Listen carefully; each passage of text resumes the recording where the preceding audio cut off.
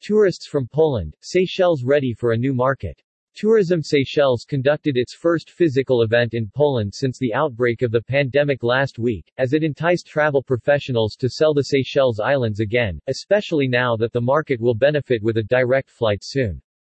Tourism Seychelles conducted its first physical event in Poland since the outbreak of the pandemic last week, as it enticed travel professionals to sell the Seychelles Islands again, especially now that the market will benefit with a direct flight soon. The big news of the evening event held for Warsaw was the announcement of the introduction of the twice-weekly direct flight between Warsaw and Mahe Island, starting on January 15, 2022. The new flight will be operated by local airline Air Seychelles, which was represented at the event by its GSA team, Airlines GSA in Poland, who assisted the Tourism Seychelles team in organizing this event. We strive to offer the Polish travelers the best flight options and fly them to one of the most beautiful destinations, Mr. Radosław Grabski from TAL Aviation Airlines GSA said.